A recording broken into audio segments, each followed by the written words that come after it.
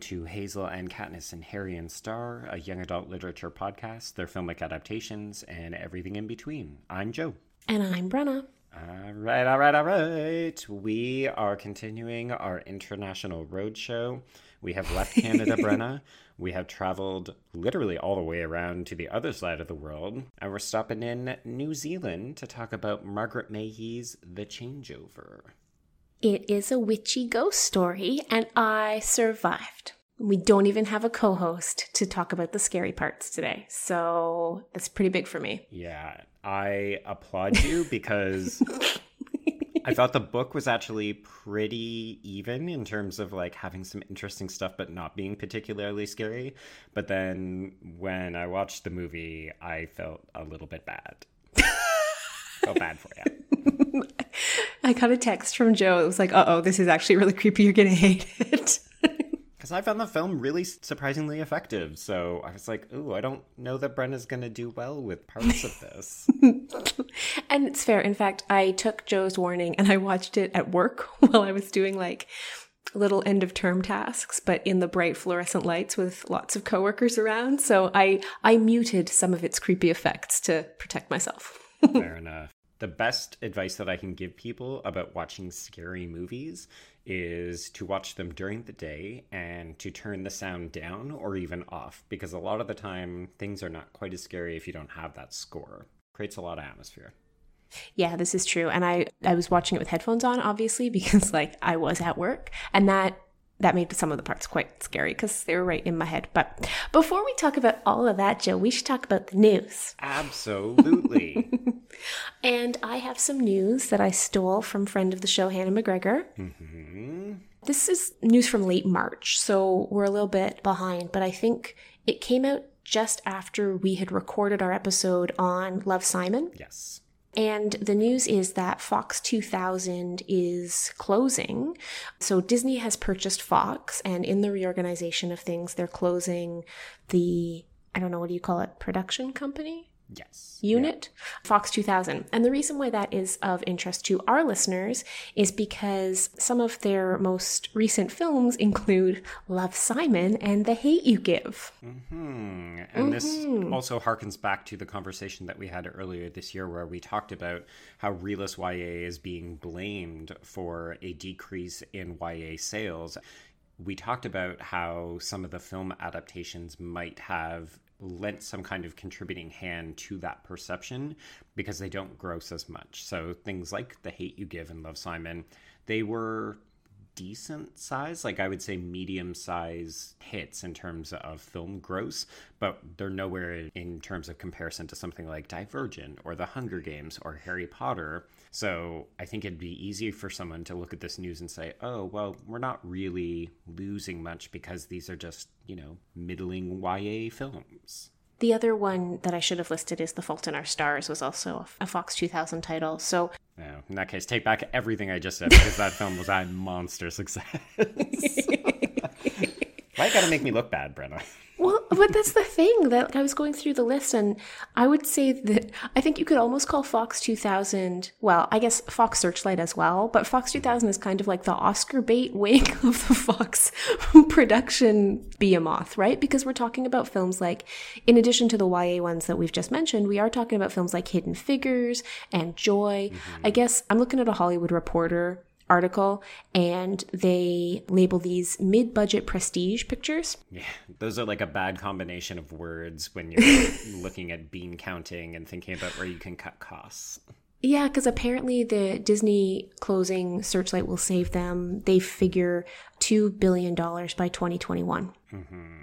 And to be honest, Disney's just not in the habit of making those kinds of films, right? They make superhero films now. They make Star Wars films. They make these hugely big budgeted tentpole features. So for them to be able to save that kind of money that they can then put back into franchises is, I'm sure to them, a sound investment. But then we as a society lose a lot of culturally minded, important, smaller stories. Well, that's what this same Hollywood Reporter article is saying, is that these are pictures that have traditionally appealed to, I like the way they phrase, diverse and woman audiences. Oh, I love them diverse and women audiences.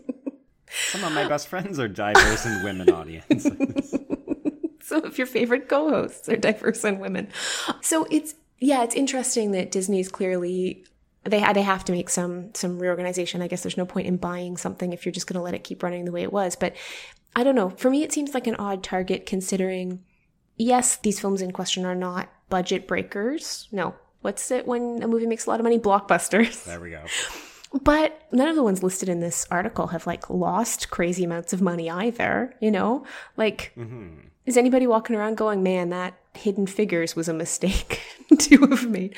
Man, I wish we didn't make The Devil Wears Prada. That didn't go well for us. Yes. So it's odd. I don't know. It's a shame. I guess my question to you, Joe, is because I don't know anything about the back end of how movies happen.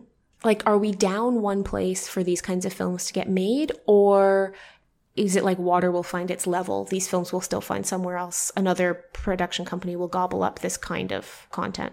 I mean, I would hope for the latter, but the honest answer is probably the former, which is that increasingly what we're seeing is that there are micro budget, kind of very low budget, and by low, I mean probably under $10 million films. And those are often horror films that can be wildly profitable. So things like Blumhouse with their Jordan Peele films, they're very tiny productions that can make a ton of money. So that even if you only make 30 million, if your budget was 5, hey, you've made a lot of money.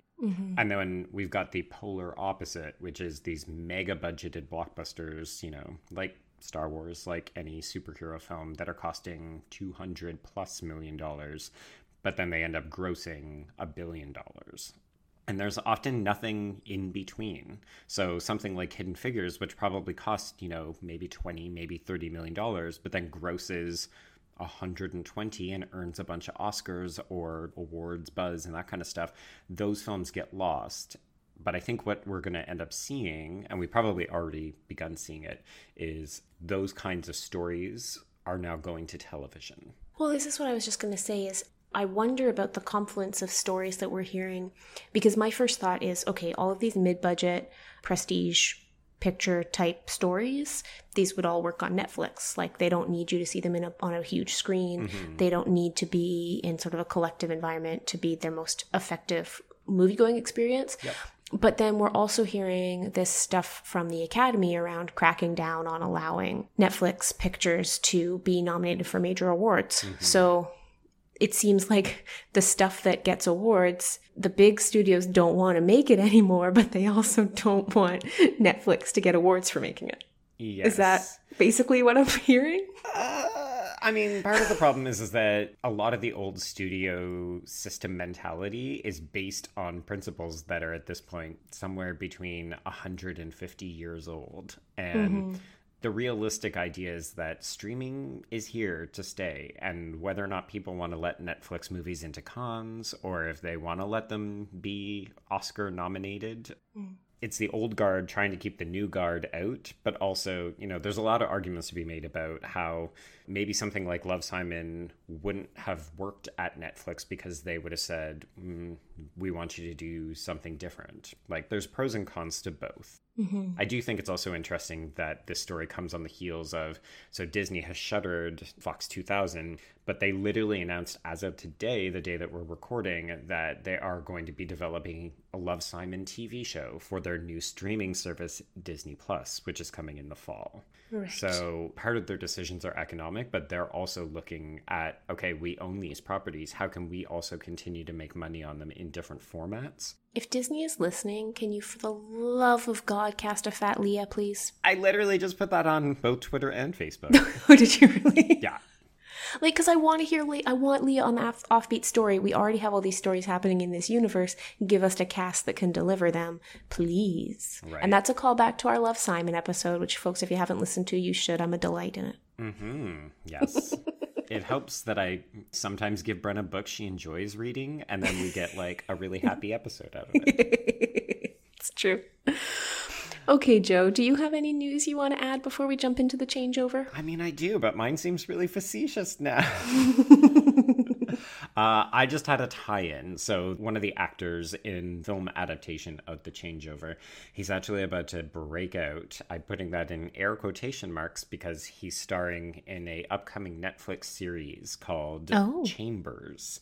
Okay, so the person in question that I'm talking about is the boy in the film version of The Changeover, and the actor's name is Nicholas Galitzine. And I think Netflix is maybe going to try to groom him into the next Noah Centineo, Israel Broussard kind of deal. But Chambers is not going to be your kind of show. Oh. It's about a young heart attack survivor becomes consumed by the mysteries surrounding the heart that saved her life. However, the closer she gets to uncovering the truth about her donor's sudden death, the more she starts taking on the characteristics of the deceased, some of which are troublingly sinister. Oh, no thank you. Yeah, probably not really for you. This is another one of those odd ones where it's got half a cast of young adults and half an adult cast. Like Uma Thurman is in this and Tony Goldwyn is in this. Oh. I've seen a couple of episodes. I think I'm embargoed and not allowed to say anything just yet, but I will say that this is a series that's debuting on April 26th, so it's, I think, shortly after this episode will drop. Oh, okay. Look at you being timely with your news. I try my best. Shall we jump in and talk about The Changeover? Absolutely. So, Brenna, what is The Changeover about? Because this is a bit obscure, and it's, I think, the oldest text that we've covered so far. Well, that's not entirely true. No? Because we did A Scarlet Letter. It's definitely the oldest text we've done, Joe. Okay, Brenna. But yes, of the contemporary stuff, this is the oldest. You're so proud of yourself right now, and I don't care for it. I am so proud of myself. I'm so proud of myself because when I started the sentence, I couldn't remember the name of the book I was thinking of, but I found it by the time I ended the sentence, and that's a win for me. Okay. So The Changeover it's dubbed a supernatural romance by Margaret, I'm going to go with Mayhew. That's what I think too. Okay. Published in 1984, originally published in the UK, though it is set in New Zealand. Specifically, it's set in a suburb of Christchurch, called Gardendale. And my understanding is that Gardendale is a fairly new suburb, and it's based on a real suburb called Bishopdale. So if you are from Christchurch, let us know if Bishopdale is a real place that you've visited. The idea behind The Changeover is it's almost like a ghost story meets a fairy tale. The premise is that Laura Chant, who is our protagonist, she's a teenage girl. She's a pretty typical teenage girl. She's living in a poor family. Her father has left and started a new family with a new wife who's pregnant and doesn't often pay the support that the family needs. They're living, they have a car that doesn't always start and there's not a lot of extra money for things, but they have what they need. So Laura's mom, Kate, is working in a bookshop, and Laura takes on a lot of the tasks around the raising of her little brother, Jacko. Who's adorable. He is adorable in both versions. I like Jacko a lot. I think he's about 3 in the book. They age him up a little bit for the film. Yeah. Every Thursday evening, Laura is sort of in charge of Jacko because Kate, her mom, has to work late. And so on one of these evenings, they're poking about the shops in town, and they come across an antique shop that is opened up in a storefront that was abandoned previously. And when they go in, they meet a very creepy storekeeper. And Jacko has been in a little bit of a mood because when he left his babysitter's house, he only got a stamp on one hand. He didn't get a stamp on both hands like he wanted. And so this creepy man offers to put a stamp on his hand. And the stamp that he puts on... It's a picture of his own face. It's a picture of his own face. It's very creepy. It doesn't wash off. And then the next morning, it's gone, seeming to have melted into Jacko's body. And Jacko gets sick. Yeah. He seems to be possessed, perhaps. He's having seizures and he slips into a coma. So, luckily, there's a neighborhood witch family that everybody just kind of knows is a neighborhood witch family and everybody's fine with. Well, I think they're known as an odd family, but only Laura really seems to understand, like, oh yeah, no, he's a witch. He's a full-blown witch. That's true. Laura is very open to her mom, Kate. She feels like she has premonitions, and her mom listens to her in that she doesn't like tell her, shut up and don't talk about your premonitions, but she doesn't really understand the ferocity with which Laura feels these things. And Laura has had a premonition of something bad happening to Jacko that she has tried to express to her mom. Yeah. She goes to seek the help of Sorensen Carlisle, who's a boy in her class who she's certain is a witch. And Sorensen, or Sori as he's called, lives with his mother and his grandmother. And they offer the suggestion of a changeover. If Laura, who is already sort of sensitive to the supernatural, changes over and becomes a witch, then she in turn will be able to possess the possessor and rescue her brother from his spell. Mm-hmm. And that is just about what happens. But what's interesting is that Laura is very much the actor in her own story. She has to navigate her changeover. She has to push through her own sort of personal reservations and her inner demons in order to access this part of herself that can be a witch. And she is the one who has to go and save her brother.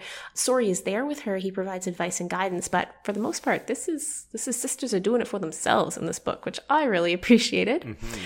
And there is a happy ending. In the end, the bad witch, I guess. He's a larva, right? He's like a demon larva. They've decided that's what's happening with him. Anyway. They describe him as a lemur, but it's kind of like a parasite. He mentions at one point that he can go after anybody who has a certain amount of vitality, because that's what sustains or him. Hope for the future. Yes. So he likes children, he likes new mums. Retirees, yeah. So he goes after people who are sort of at this moment of change and opportunity and optimism. Yes. And as a result of feeding one body to another, he's 1,000 years old. Yes. And he has the delightful name of Carmody Brack. Carmody Brack, who has a store called Bric-a-Brac. Mm-hmm. Which he thinks is far too witty. Yeah, he's really proud of himself. So Laura is able to pull her brother back from the brink, but just as importantly, I think she, with the help of Sori's guidance, makes the decision not to torture Carmody Brack, but instead to just let him go. Mm-hmm. Just helps him admit that he is dead and gone and over, and to stop tormenting the earth. And in the end, we know that Sori and Laura have feelings for each other, but they make the sensible decision to pursue their own paths for a few years because it would be an age-inappropriate romance, and they have a lot of growing up to do, which was like the most heartwarming end to any love story we've had all the time we've been doing this podcast. And that's that. Jacko is fine. They have a happy life. Their family. A character I haven't mentioned is Chris Hawley, who is Kate's boyfriend. He sort of arrives on the scene just before Jacko becomes ill, and he ends up being like a really stand-up guy through the whole thing. I spent the whole book waiting for the other shoe to drop there. I assumed he was going to turn out to be a bad guy, but he's not. He's totally lovely and Canadian. Mm-hmm. Mm-hmm. Yeah. Okay, so what did you make of this book? Did you like it? I did like it. I did like it. I thought it was... Remember when we talked about the Mortal Instruments? Mm-hmm. No, Engines. Which one was British? Engines, right? The one where the cities eat each other? Or yes. The ones where they all have really bad accents? No, the ones where the cities eat each other. Mortal Engines. Okay, so when we talked about the Mortal Engines, I was talking about how that book reminded me of the kind of classic adventure stories my grandparents used to buy me, yes. Like very English adventure stories. So this book reminded me of the kinds of sort of books for teen girls that they used to buy me, where there was like a little bit of paranormal and a little bit of romance and a little bit of spooky or a little bit of adventure, but mostly it was about young women learning how to come to their own defense and learn how to navigate the world. Yes. So for me, it was a really nostalgic read. This is the amount of spooky I need in my life. This much. I don't need more than this. So I liked how atmospheric the book was. I liked the really positive and interesting relationship between Laura and Kate. Laura finds fault with her mother's mothering, and she doesn't love that her mom has this new boyfriend.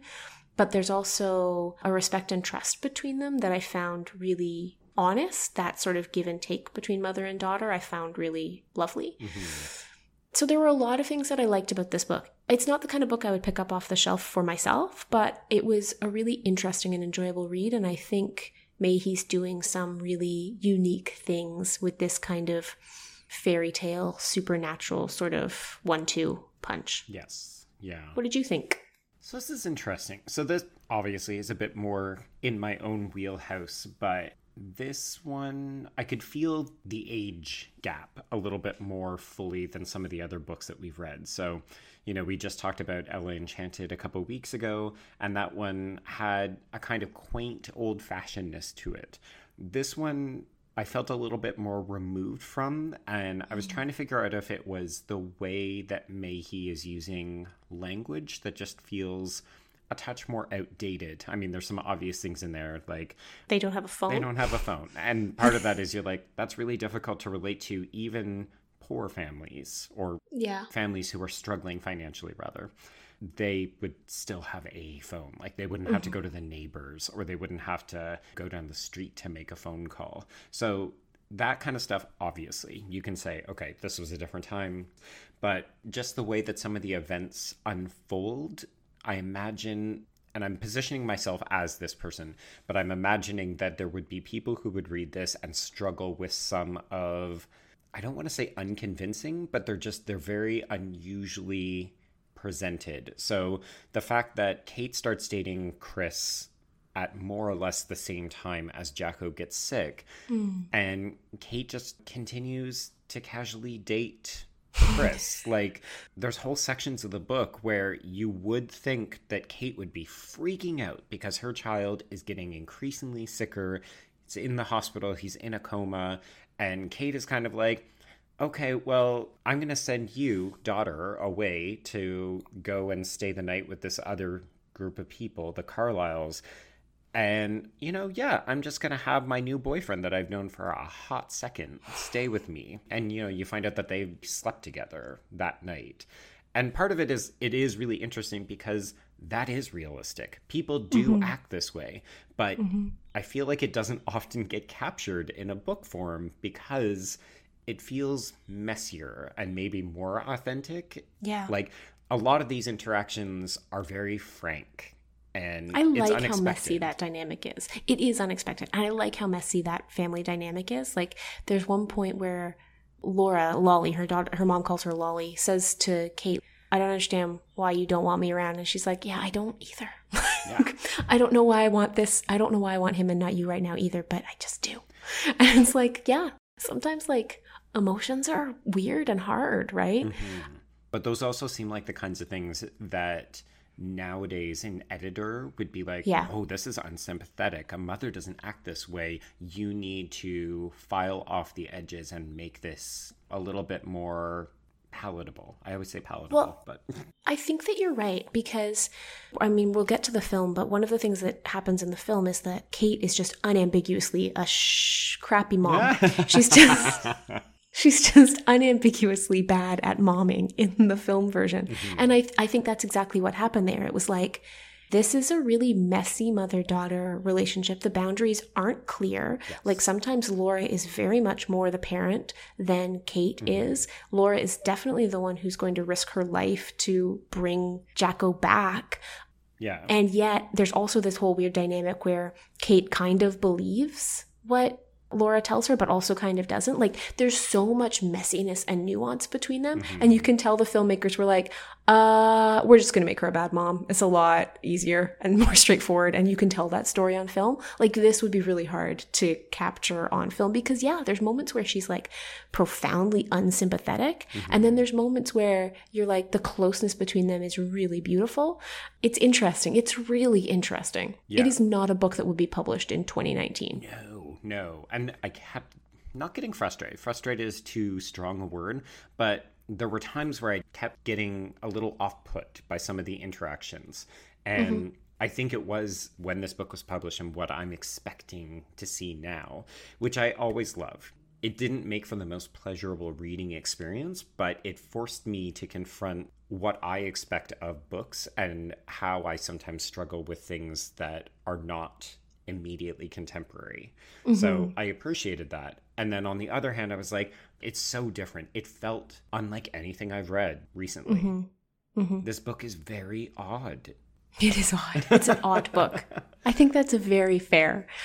And I think some of the messiness and the frankness of their relationship actually really serves the story well. Yes. Because it's almost like, if this is such a true depiction of this weird and not easy little family, then also maybe the witches are real.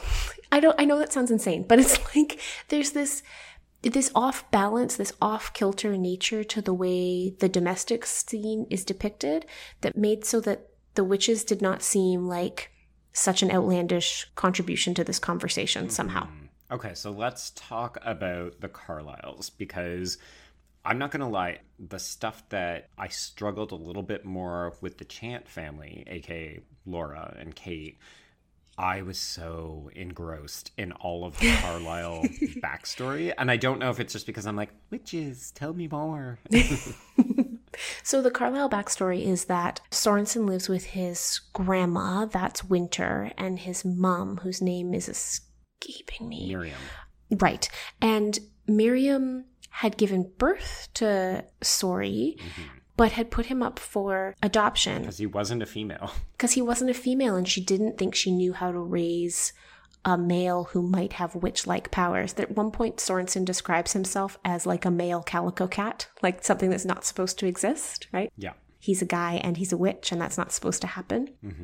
And so she puts him, actually not even up for adoption, she has him fostered with a family. Yeah, she pays them. Yeah. Apparently quite extravagantly. Yeah, enough that they, even when things go south, they really don't want to give it up because they need the money. And after some years, it sounds like, of trauma, Sorensen returns to the Carlisle home when he's 16.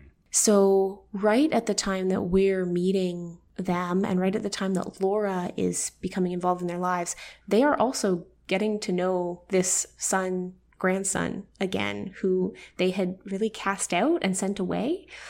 And then when he comes back into their lives, they're like, oh, you have these powers, and actually it's not that different from raising a female witch, and we actually quite like you. But Sori, as a result, is like really hardened. Yes. He doesn't form fondness easily, and he doesn't trust relationships particularly. No. And so, yeah, there's this dynamic there where I think at one point Miriam describes it as, we don't love each other because we have to. We have chosen to be fond of each other, and you can always revoke a choice, which is a really kind of... It's kind of dark. It's pretty dark. Well, and even the fact that, Sori, he's essentially playing two very, very different roles. Like, he's a prefect at school, and he's very much distanced and aloof, but he's proper at school. And then when Laura actually gets to know him, she discovers that that's all just a front, and that he's only putting on appearances at school. And she encounters this completely different boy who dresses differently, who acts differently. He doesn't have any kind of the social niceties or the cues to even know how to interact with her. So that was actually one of the other really weird things for me reading this book, because you may be happy that this story doesn't end with a forced love affair, but the romantic interest in this supernatural romance book is really sexually abrasive and almost rapey throughout the entire book. And there's a 4-year age gap between the characters in the book. It is, except that nothing happens, right? And that's one thing I didn't like about the film adaptation, is that they're much more... It's a lot more traditional. Yeah, it's a lot more traditional, and they push it a lot further. But, like, I don't know, for some reason, this did not bother me the way the discovery of witches, like, I could harm you, bothered me. Like, there's something about... And maybe it's the fact that it's through friendship with Sorensen that Laura comes into her power as a witch that makes it less problematic for me. And the fact that they don't have a consummation and they don't have like a happily ever after, that makes it less problematic for me. But it bothered me a lot less. That is so and weird I don't know to why. me. Because I kept reading this thinking Brenna is going to have a field day with this, because There's one point where he grabs her boob, like without invitation. He posts a picture of her face on top of a naked woman's body in his bedroom. Like, Yes. so many of their encounters, I was just like, this guy is kind of gross. I mean, he's totally gross. Don't get me wrong. He's incredibly gross. He's incredibly gross. And I guess maybe I was just so relieved that he was incredibly gross and Hands off. nothing came of it. Yeah. Right? Because normally what we get in these stories is he's incredibly gross. And I love him. And I love him. This is true. Which, to be honest, again, maybe this is one of those things where had this book been written nowadays, that would have been the kind of thing. I'm almost certain. I'm almost certain because there's such an assumption about what teenage girls want to buy and what is going to sell. There's no way. I don't think this book would ever get published. And it's a Carnegie Medal winner. Like, yeah. It was an ALA Best Book for Young Adults. It was a School Library Journal Best Book of the Year. It was a Booklist Editor's Choice. Like, it was a big deal when it was published. And I 100% don't think it could get published today. I do not think it would find a house. Absolutely not. No. This is, I don't want to say a relic because it makes it seem like, oh, let's put it into a, behind glass and never touch it again. But this is a book from a bygone time. And in that case, it's fascinating. There's just so many weird, quirky details, encounters, passages. Like, I'm wondering what you thought of her spirit journey section. Oh, yeah. Surprising how much I actually liked that. I mean, because normally that is the kind of thing that I would skim through. But I thought it was actually really effective. I think because, I mean, the closest analog to it that we've read recently is like the fear landscape in Divergent, right? Yeah. And in the fear landscape, everything that Triss goes through is like, I don't know, you can almost hear the smash cuts being written in, right? It's like bam, bam, bam. It's very kind of thuddingly plotted. Like, let's make sure that no one misunderstands what we're doing.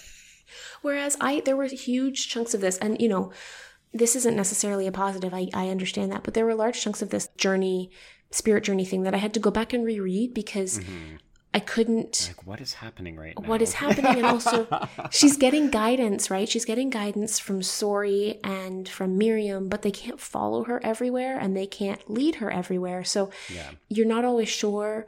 Things are coming out of her memory, but things are also being fabricated by her mind in those scenes. Yes. You're never even sure, like, is she actually going somewhere? So for people who maybe haven't read the book, and by the way, you really should read the book because it's just so interesting and unique from anything that you've probably read for this podcast alone. Agreed. I'm not sure how easy it is to find. I got a copy at the public library, so. It was re-released in 2007. Okay. For some reason. It was some big anniversary of its publication, so you can get it for Kindle and everything. Ah, good. Okay. In that case, you have no excuses. Go out and track this book down. But this is the process. This is the titular changeover that Laura must undergo in order to move from, what is it? She's a perceptive? She's sensitive. I think they say sensitive. Thank you. Yeah, so the reason that she knows that Sori is a witch and that the Carlyles have this alternate power, like their house is protected by a spell so that people see them but can't really intrude on them. Right. And Laura can sense that because she is sensitive to spell casting and witchery and so on. It's also why she actually knew that Carmody Brack was not a good man. She just reacted too slowly to protect her brother from that. Mm-hmm. So to undergo the changeover means to become a witch. And it's something that she is cautioned against because it can kill you if you do it wrong. And of course, spoiler for the YA bingo, but she is a little bit of like the chosen one. Like, we know that she's going to be able to come through this on the other side. Yes, definitely.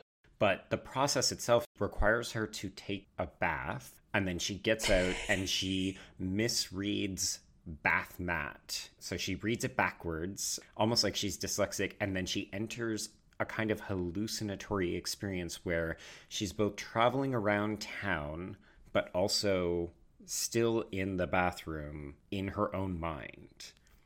I don't even know how else to describe what happens. Well, it's weird. I mean, it's a callback too, though, right? Like, because at the very beginning of the book, one of the first things that we find out, Laura looks in the mirror and her face looks wrong.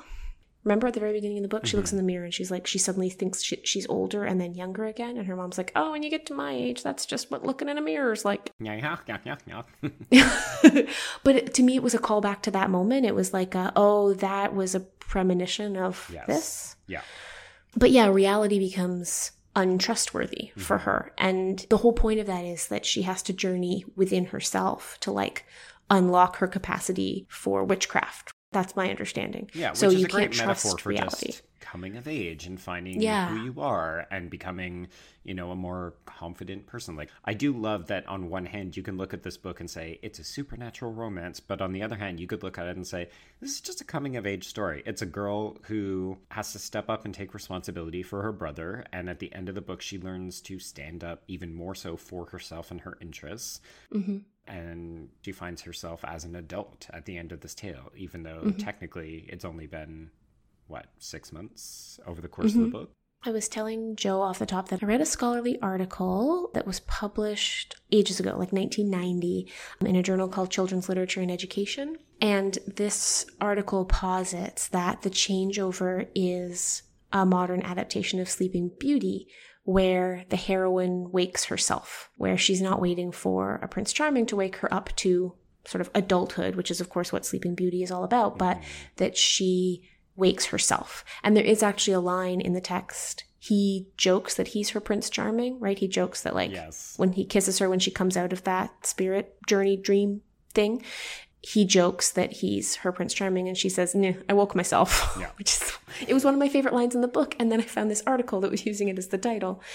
And I can really see that. I can see this idea of, like, very much this is a book where there are some helpful men and helpful adults who offer guidance and offer some shepherding, but at the core, this is a story about a young woman achieving her adulthood on her own. And that is part of what makes it incredibly refreshing, honestly, because there's no point where she faints and wakes up and Sorensen has fought the demon for her. There's no point where she gets to, like, hide behind the stronger, older witch to do the dirty work for her. She has to do every step of this herself. Yeah. In fact, it seems like other characters are kind of actively getting in her way. A lot of the time you're like, Mom, stop. Get out of the way. Yeah, seriously. Seriously, it's true. Like, stop sending her to her dad's house. Nobody cares about the dad. Like, let's move on here. Do you want to switch over to talk about the film? Because I kind of want to talk about them in conversation with each other. Yes, absolutely. Okay, so here's the trailer for the film adaptation of The Changeover, which is quite recent. It's from 2017.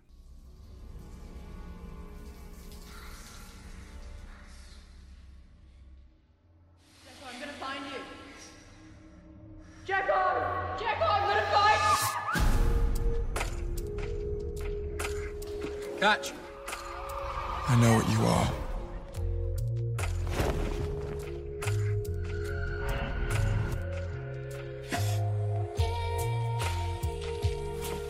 Well, I see Jacko's still with us, despite your warnings.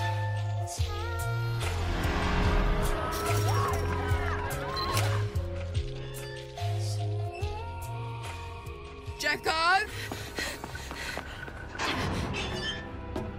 I've been looking for you everywhere.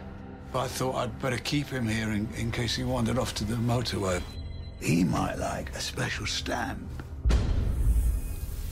He knows he's not allowed to talk to strangers. Sorry! I would like to stamp. You know what? We're gonna make him take it off.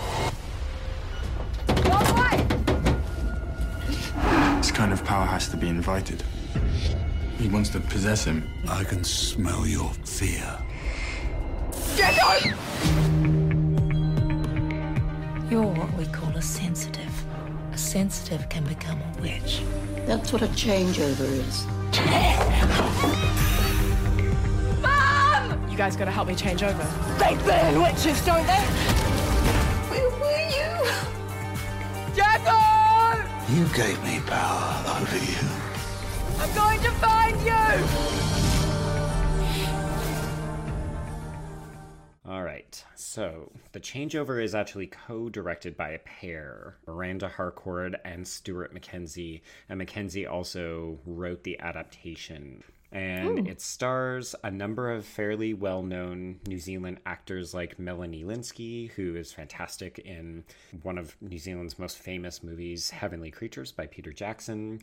It's got Lucy Lawless as Miriam. As I mentioned off the top, it's got this hot guy, Nicholas Gallenstein, as Sorensen, and then the main character is played by Arena James, and she is a relative newcomer. This is her big debut. I thought she was fantastic, by the way. I thought she was great as well. And the final person of note is the villain, Carmody Brock, played by Timothy Spall, who's very much doing a bit of a take on his character from Harry Potter. He plays Wormtongue in the Harry Potter series. I spent, well, as much as I ever care, I spent quite a bit of time trying to figure out who he was and where I had seen him.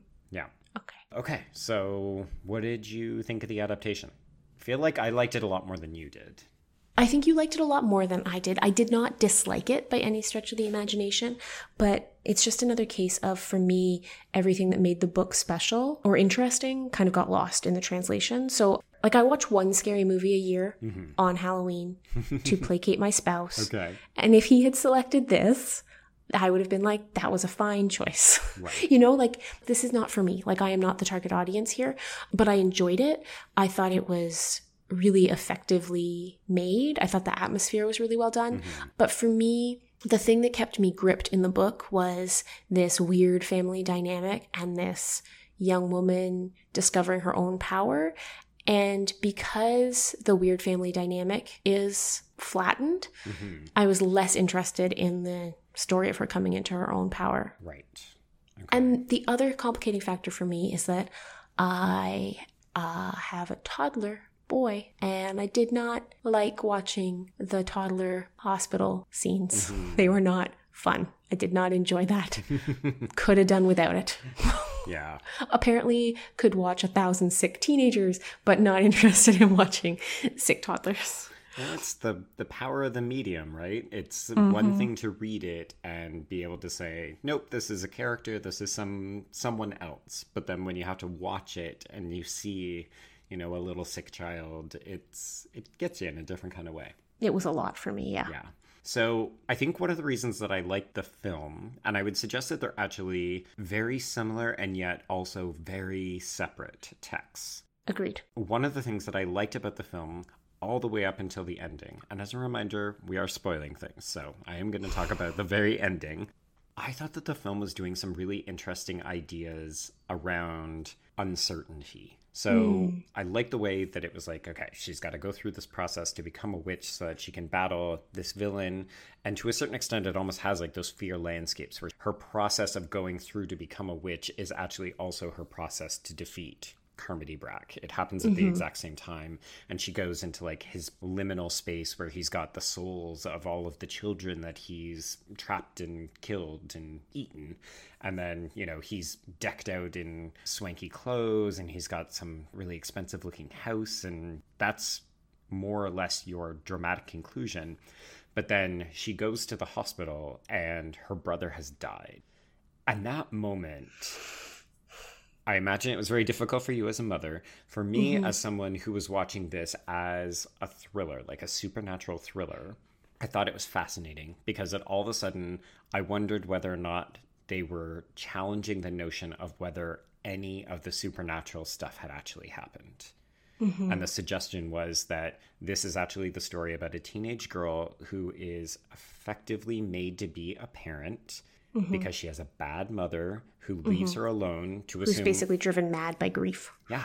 She can't handle the fact that the child that she was responsible for, quote unquote, you know, made to be responsible for by a bad real parent, she can't handle it. And she has this idea that, you know what, if I could become a witch, if I could get these things, if I could make up this villain to solve and save the day, I can rescue my brother. And she doesn't make it. Like, her brother still dies. And I thought, oh my gosh, that is so interesting and powerful. And, you know, it really changes the entire way that the story is shaped. And then she uses her witch powers and she brings him back to life and everything is happy. And then she can go and have sex with her boyfriend. And I was so disappointed. Yeah. I found the ending really disappointing too. As you know, I am a willing suspender of disbelief. It's not hard for me to be like, yeah, sure, that happens in the movie. Mm-hmm. But the idea that two teenagers wander unmolested into the morgue of the hospital. Just grabbing the body. It's not even like they have the guise of like, I just need to say goodbye to my brother, and a doctor or a nurse walks them in. They're completely on their own.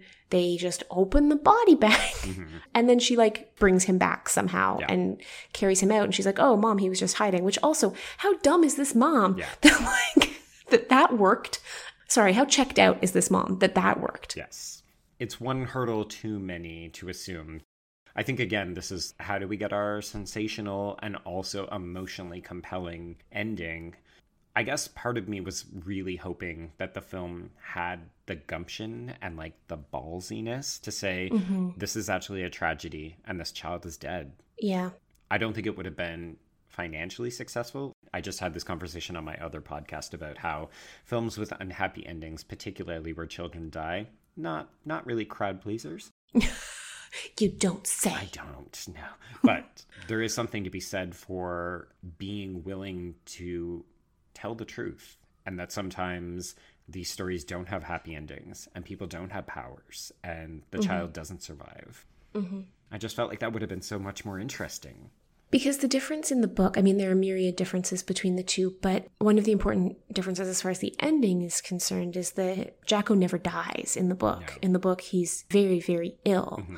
But the possession of Carmody Brack and the destruction of him is this miraculous turning point in Jacko's recovery. And by the time Laura gets to the hospital, he has already started on this uptick. Yeah. So you don't have a big anti-possession scene like you get in the film, and you don't have the death. Yeah, I think if they were going to go down the route that they did with the film, you are right. That would have been a much more effective, interesting, risky, ballsy, so to speak, ending. What they ended up doing was, they tried to go for something with more emotional punch than the book offers and ended up giving us less. Yeah, because they settled for convention. They settled for convention, right? So not only, as you said, not only does she have this I cast thee out demon scene in the morgue, not only does she save her brother, but as you pointed out, she then goes and has sex with the boyfriend. Which is admittedly a little more appropriate in the movie. Yeah, they're much closer in age. I think they're actually meant to be nearly the same age. What's interesting about the book is if this was a book from Sorensen's perspective, we would have a character who is wrestling with the very notion of like affection, care, love, even being able to conceptualize that alongside the fact that he is a teenage boy with hormones, alongside of the fact that he is actually quite in awe of this young woman who he has come into contact with. And the whole book for Sorensen is this tension, right? That, sometimes he's absolutely disgusting and awful. But part of his character arc and his growth is to know that, like, he could totally have Laura if he wanted to, right? But he doesn't pursue that. Instead, his character arc in the book is to say, you know what? I'm going to go. I'm going to learn how to be a wildlife guy. I'm going to go and get some training. I like birds. I'm going to go watch squirrels for 4 years. That gives you time to finish school and figure out what you want to do in your life independently. He's still very much like, and then we'll get married. Yeah. Like, he's very much like, we'll be together. But there's this independence of spirit that he allows her in the book that is completely in keeping with the journey that she's been on. Whereas in the film, because it ends with a typical love scene, they become a typical YA romance. I mean, we also have the scene, right, where they're making out in the kitchen. And so because they're making out in the kitchen, they don't notice that Carmody Brack has gotten into the house and has taken the poppet, which in the film version is like sort of what his connection is to Jacko. Yes. So there are all these moments where they play the romance up so conventionally that we lose what interesting nuance there is in Sorensen. I actually think he's the biggest casualty of the film version. Him and the mum are the two biggest casualties of the film version because we don't get any sense that either one of them is wrestling with anything. She's just a bad mom and he's just a horny 18-year-old. Right. Yes. Yeah, I mean, he doesn't have a backstory in the film. So that was really interesting. I watched the film before I read the book. I think that was actually another reason why I really gravitated to his backstory in the book, was because it was all fresh. Yeah. I did think that there were hints of the unusual nature of the relationship in the Carlisle family. Obviously not to the same degree. No, but they're definitely meant to be sort of unconventional but functional in a way that Laura's family in the film is unconventional and not functional. I'm of two minds, because I do feel like on a certain hand, you're 100% right that we're setting this up for a romantic relationship and it's all about developing the chemistry between the two leads. But I do think that there's still that element of awe. Like, he is continually surprised by Laura still in the film. I agree with you. Yeah, I do agree with you. It still feels like it's something where she herself has to go through it, although it does feel like he's a bit more hands-on in terms of like guiding her. Yeah. I think it's not that he loses the awe component in the film version. It's just that it's not tempered by all those other factors in the film version just because we get less of him. And from the perspective of a film that has to stand alone and has to do a lot of work in an hour and a half, it makes sense because by getting rid of his backstory and his complications and getting rid of Kate's complications and her life, basically. Yeah, she there's doesn't no have a boyfriend life. in this at all. There's no boyfriend. The husband is dead. Ex-husband is dead. Apparently, and this is another reason why they could have pushed it further, right? Because we're never told explicitly, but Kate alludes to the fact that Laura is acting just like her father, right? And there's a suggestion that her father has killed himself. And so they set us up to be ready for that twist. Yeah, like she and has then like they a don't give it to destructive us. bent to her in that way. To me, it's like the way they've chosen to go with the ending is that old adage about film, right? Where you show a gun, but then you don't like have it go off. That's sort Check of off gun. Yeah, that's how I felt about the way they chose to play the ending of the film version. Yeah. I just think they got real safe. A little bit, yeah. Like, there's so many things where they're swinging for the fences, and then it feels like at the end of the day, they came down and said, oh, well, we can't have a bad, dark, grim... Like, we need that closure. We need that happiness at the end. But that's not in keeping with the rest of this movie. No. This film wades in a lot of despair and desperation. And, you know, to a certain extent, I do think that the romance was elevated to cut through some of that because the rest of it is just so unrelenting. Like, Laura is alone on the journey in the film, but not in an empowering, like, find your own way. It's like no one is going to help her except for maybe Miriam and Winter. Yeah. You're going to be in a bonfire, on fire. Yeah. Figure it out. So we talked about this a bit off air, but one of the things that I like that really helps to set the stage is that this film is explicitly set in Christchurch after the 2011 earthquake. And in case people are not aware of what happened, Christchurch is, I think, the biggest city on the South Island of New Zealand. So there's two islands, and Christchurch is like the really well-known city on the South Island. And on February 22nd of 2011, a 6.2 magnitude earthquake caused 2,000 casualties and 185 fatalities. It's like one of the biggest natural disasters that has ever happened in New Zealand. So this is like the equivalent of a massive cultural event, like a tragedy happening within a nation. So one of the benefits that the film has is because it's a recent film, they can actually incorporate that in as part of the storytelling in the way that the city has itself not repaired. So it is still recovering from this incident, and it is still kind of raw. It's damaged. It's not a place of peace and serenity and safety. So the actual physical location is informing and setting you up for this narrative that has grief and desperation and terrible things happening in it. And the other interesting thing is that Carmody Brack doesn't have a storefront like you would see on a main street in 1983. Yep. He lives out of a shipping container, which I thought was really fascinating because it has all of these connotations to it. Like there's immigration, there's, obviously retail, like these crates are used to ship goods and transport them between different types of countries and cities and so on. But I love this idea that he's a transitory, like migratory, predatory creature. And I thought that came out really well, both the location as well as that particular plot point in informing the film, especially early on. I definitely agree with you. And there's even a point where Laura says to her mother, like, I warned you about the earthquake, right? Like, so there's this sense that Laura's premonitions have actually had major consequences before, which underscores the extent to which Kate is really bad at being a mom, right? Because she's like, Mer. Yeah. Which, again, I think it set me up as a viewer to say, okay, so is this a situation where our lead character is unreliable and she's having some kind of, she's about to go off on a path that maybe we shouldn't trust is actually real. Like, is this all a trauma response kind of thing? Exactly.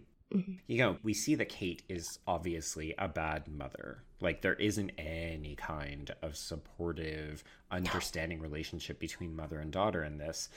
There's really just, you are responsible for Jacko. I need you to do this. Stop being a bad daughter. Well, and even just like, you don't get to have friends. You don't get to have a boyfriend. You don't get to go to a party.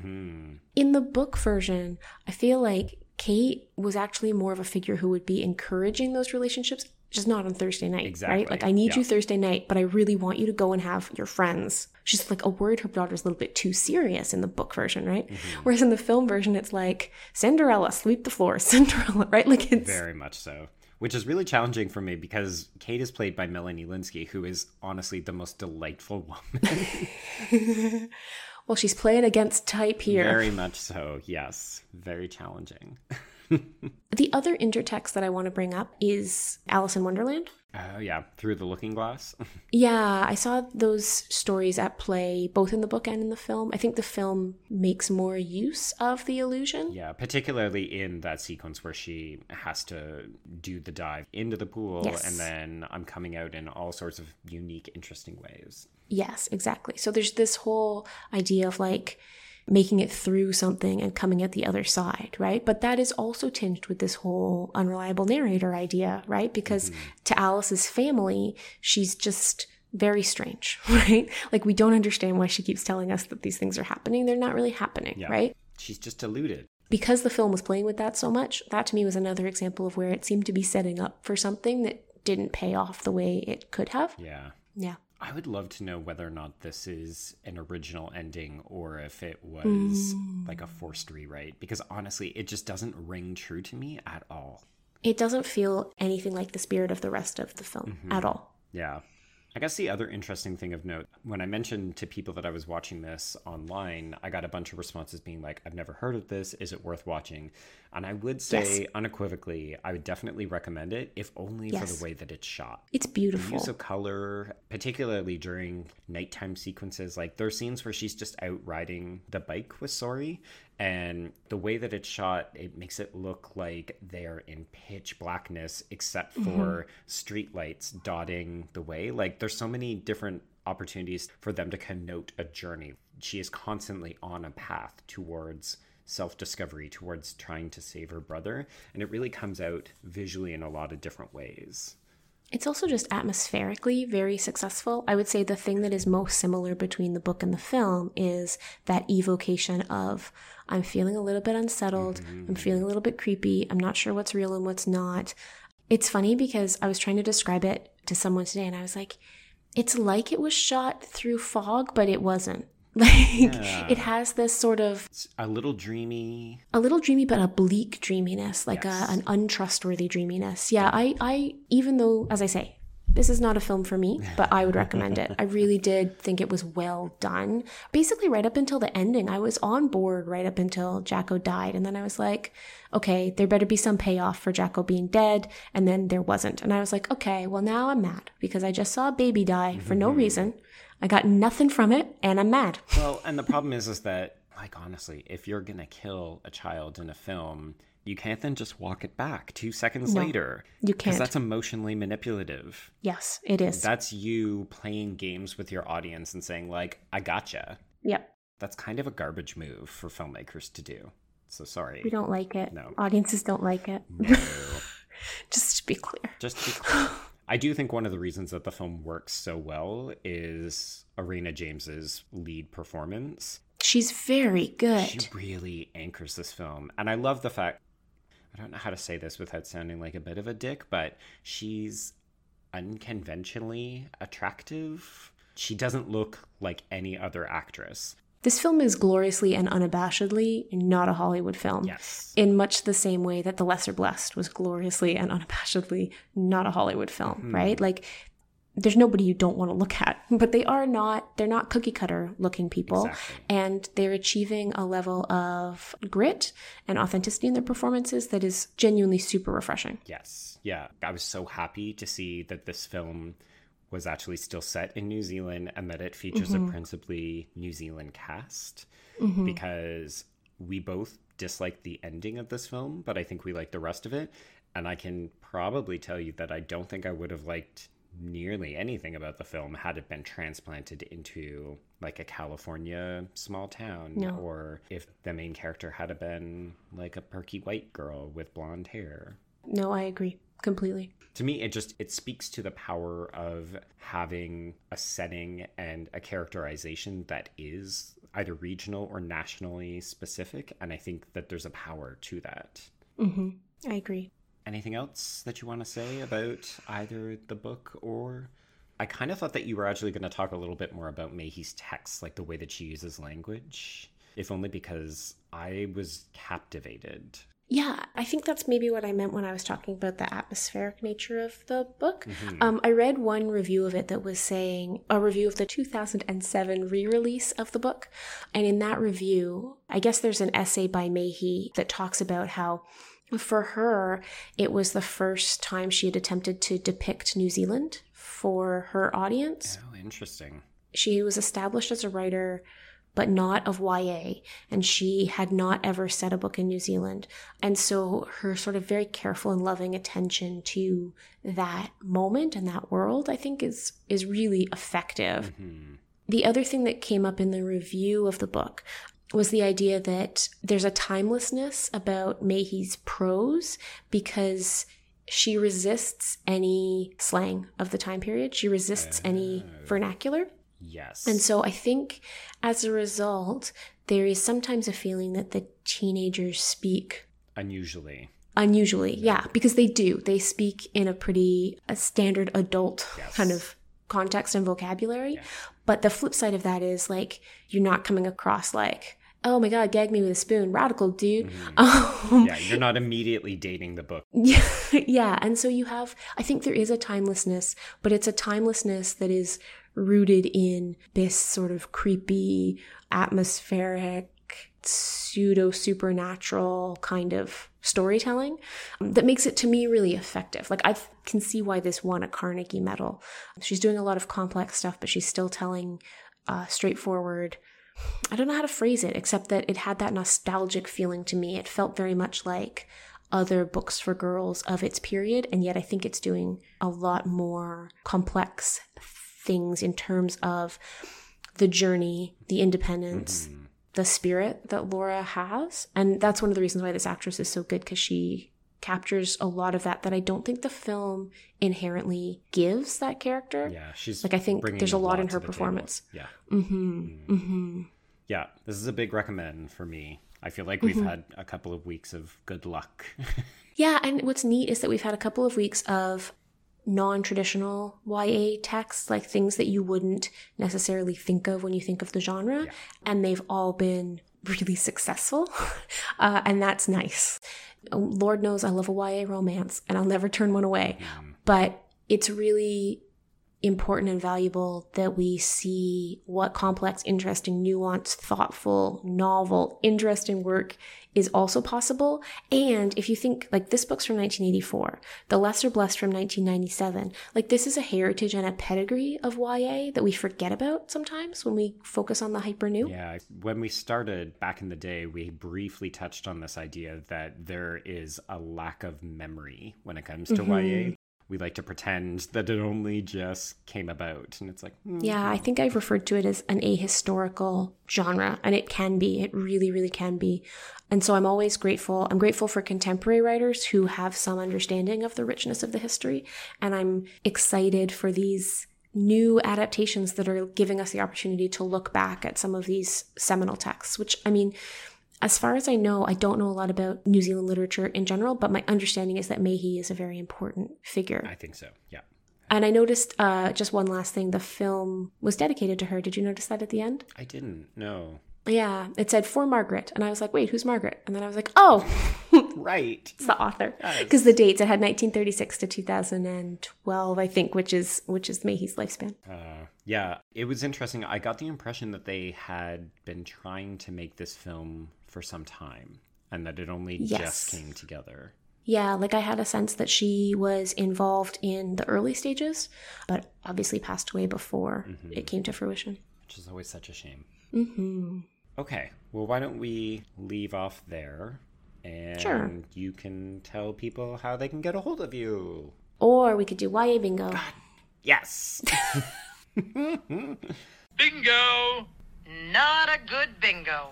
Okay, so I have allusions to other YA, which I'm stretching because I do mean Sleeping Beauty and Alice Through the Looking Glass, which aren't really YA, but they're allusions.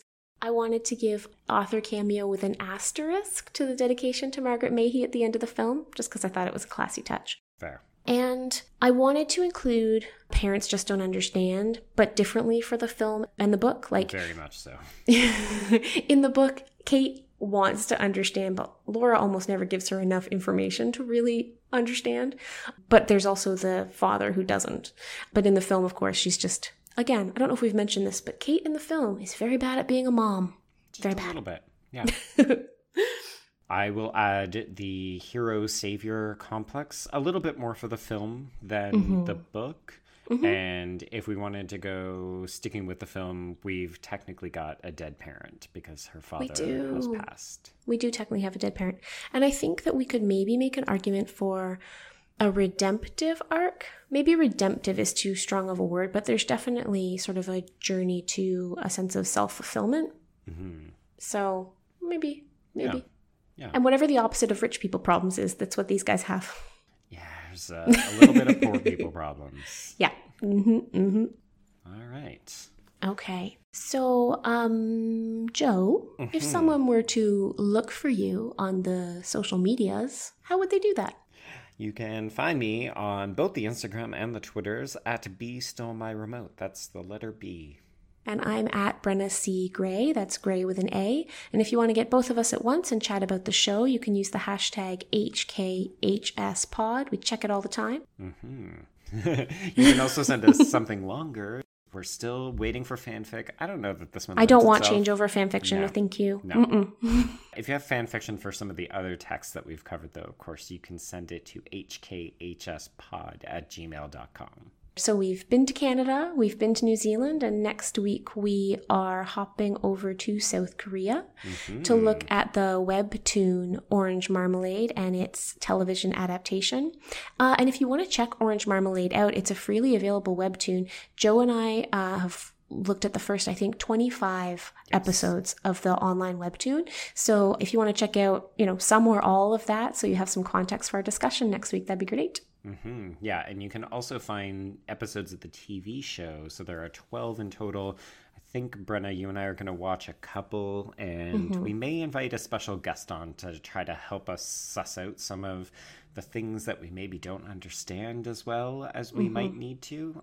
This is a reader request or a listener request. So that's right. This is going all the way back a couple of months, but a couple of people did ask us to try to check out some K-dramas and some stuff over from the east side of the world. So this is our attempt to do so. And, well, we're going to see how it goes. I'm a little bit nervous, but...